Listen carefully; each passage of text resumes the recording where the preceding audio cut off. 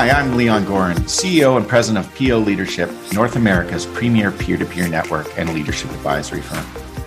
Welcome to our Snippets podcast. Robin Whalen, President and CEO of Church and State, teacher and speaker, joins us today. Church and State is a strategic creative agency headquartered in Toronto, doing work for both SMEs, that's small, medium enterprises for you that don't know, and some very large multinational and Canadian brands. Robin is a partner within the firm, and she joined it back in 2016. She's also been in the agency world for almost 25 years. Robin, it's great to have you with us today. Thanks for having me, Leon. So, Robin, I thought we'd kick it off of something that I read recently that you posted on LinkedIn, and I'm sure there's a great story behind it. And it's sort of, I just grabbed it because everything's about meaning and purpose these days in terms of, what we've come through. And your words were, to walk with purpose, one must wake with purpose. So tell us a little bit about the story behind that.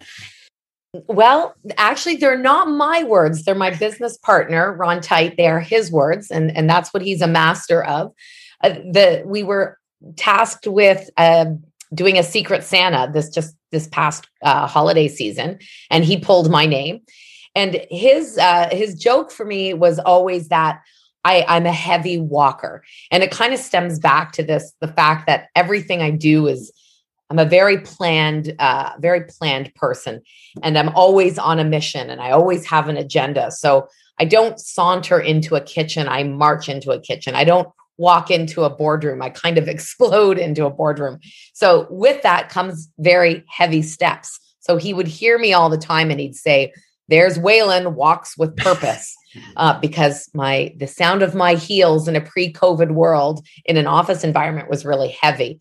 So he decided when he pulled my name for a Secret Santa that he would come up with this saying, "To walk with purpose, one must wake with purpose."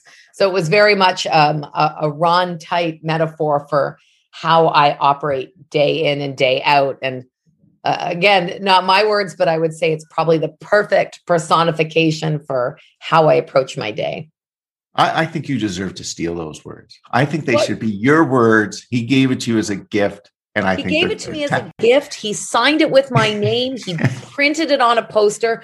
I've hung it on a wall, and I could absolutely tell people that those are my words. And you know what? Moving forward, that's exactly what I'm going to do. So thanks. Okay, I'm there. Yeah. I am so there. So, I'm browsing through your website, and you guys just do some incredible creative. We've had Ron talk about different things. He's hosted our conference and stuff.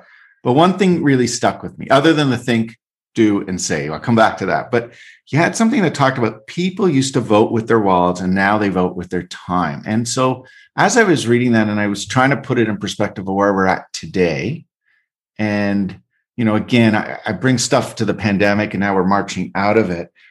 The relevance to today and possibly as we emerge, like the next 6 months, do you think that's going to change, or are we're sticking with that in terms of how people are behaving? No, I don't think it will change. And if anything, I think it will become, more prevalent as we move forward, which is odd in one way when you think about it, because on one hand, we've got more free time than we've ever had before. We're not going anywhere. We're not commuting. We have no pressures on our schedule in terms of attending events. So we should have arguably an abundance of time. Yet what we're seeing from our clients, from our personal lives, from our friends, is that it's actually turning out to be the opposite. So that metaphor of if you used to vote with your wallets and now you vote with your time is more the case than it's ever been before, probably because we are hooked on our screens. We are consuming news, at a rate that far surpasses anything in the past with past elections in the US, with upcoming elections in Ontario and Canada. And then you add on the fact that business is exploding now and everybody is preparing to exit COVID.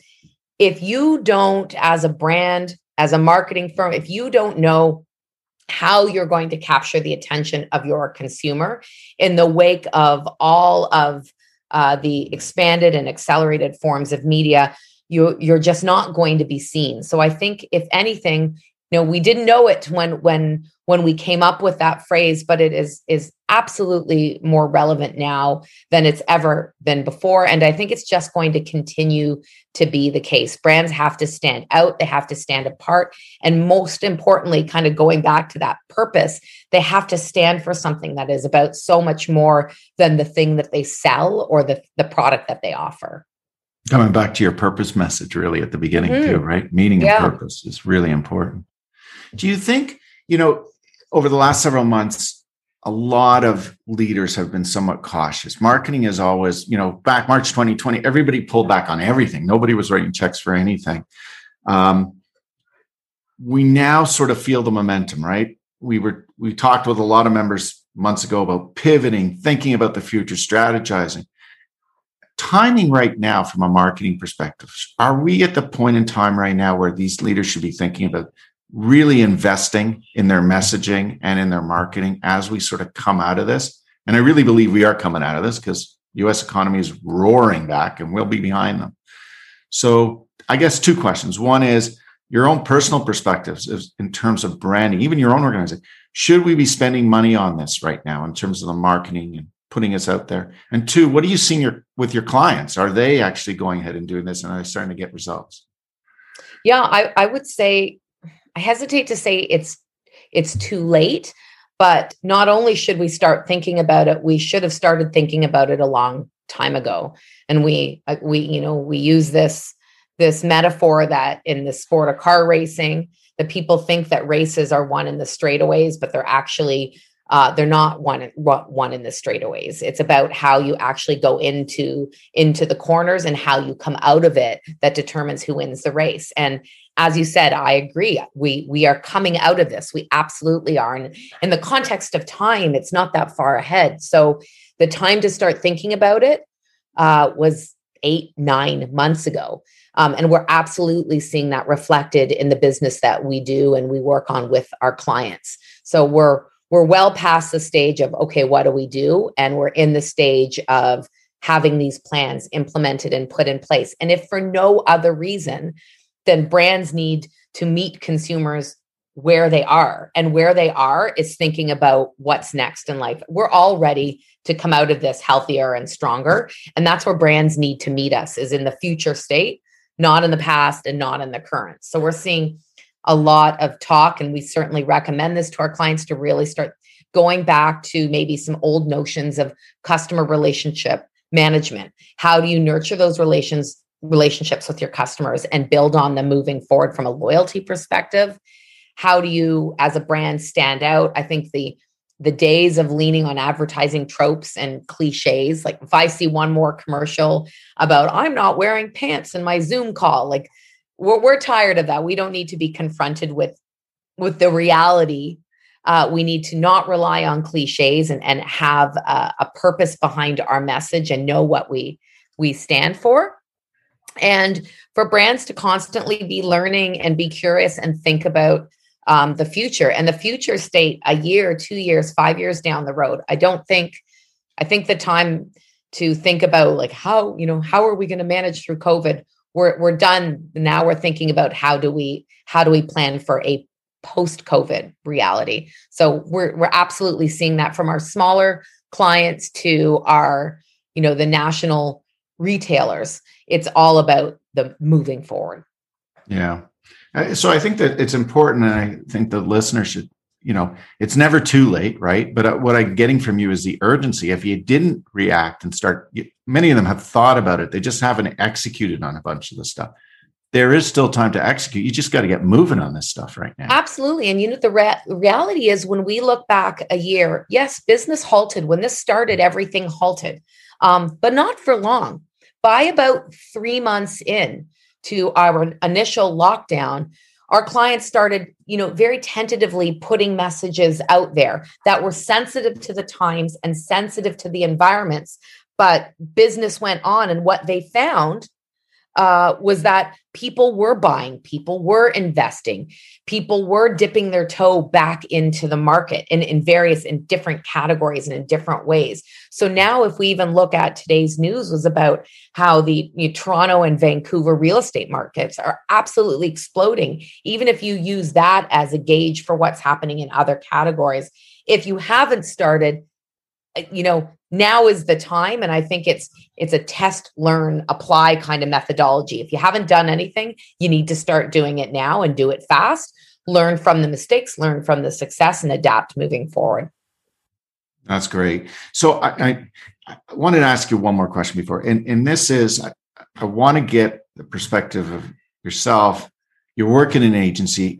I've never worked in an agency, but I've worked in professional services I think agency work is so demanding. Like, you're dealing with clients, you're always facing your client. They need stuff very quickly.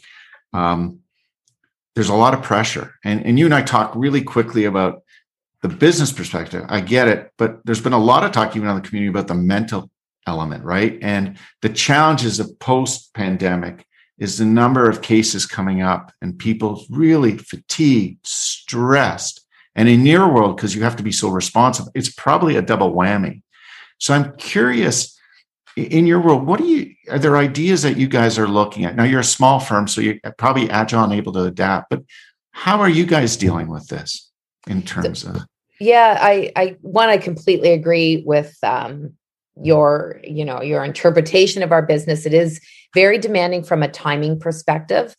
And again, what's this odd dynamic is, while we don't have a commute and you think we have more time, the pressures on our time have actually increased because everybody's working out of their basement or out of their living room or out of their kitchen. It has put an absolute pressure on this work-life balance. So we have seen 1 year in, the dynamic has changed. It ebbs and flows like everything else, but most certainly we are having more discussions than ever before about mental health, feeling that people have a separation between work and home. And as an agency, we don't make a product. Like, we don't sell widgets. So our product is our intellectual property, and our intellectual property is at the hands of our people. So how they feel about work is incredibly important. They're our most valuable asset. So we have seen an absolute increased need for support and for balance. And I would be lying if I said we have all of the solutions, but we are trying. So from looking at our very traditional benefits package and seeing how we can augment it with additional mental health services. We have looked into programs. The Ontario government has actually recognized that this is a real need. And there are free services for therapy and counseling through the Ontario government. So we're doing a bit of a hybrid, looking at augmenting our plans, making sure that our employees know what services are available to them, because sometimes that is buried in benefits administration. You don't necessarily know. To also increasing the amount of time just to talk, to check in, to see how people are feeling, to have regular meetings where we're not talking about work at all, and then trying to force some kind of separation between work and home so that we cut off the day on a Friday early if we can. We, make sure that we implement a bit more free time and insist on people taking vacation, because we're seeing that without us insisting, it's very easy to just stay on the computer and work. So again, no real solutions, but this. Those are solutions. Those are ideas. And I mean, those are efforts. helpful. I hope they help. Yeah. But at the very least, making sure that we stay in touch with every person that works with us to see how are they feeling. Is there something that we can do? We're actually even looking into a guided virtual meditation session, not mandatory, but anyone that wants to join, and we make it during the day, during the work day, so that people feel like they can kick back and take their mind off of work. It's more important than it was last February because the lack of separation. Robin, thank you so much. We are so lucky to have you as a PO member. You joined it a year ago, just to be able to share some of your insights, your energy, and your passion. and learn from you. So thank you so much for joining us today. Well, thank you. And thank you for having me. It's an honor just to be a part of the group. That's great. If you're interested in our live webcast, The Way Forward Live, and or any other snippets, please take a moment and visit us at po-leadership.com. You'll find on our site various previous recorded webcasts and snippets. These include guests such as Professor Janice Stein, Harvard's Rosabeth Kanter, Michael Beer, Rob Chestnut, Dr. Greg Wells, Dr. Jason South, Mitchell Goldhar, and many others, as we cover such topics as mental health, leadership, world reset, and a host of others. Thank you for joining us today, and we look forward to seeing you again shortly.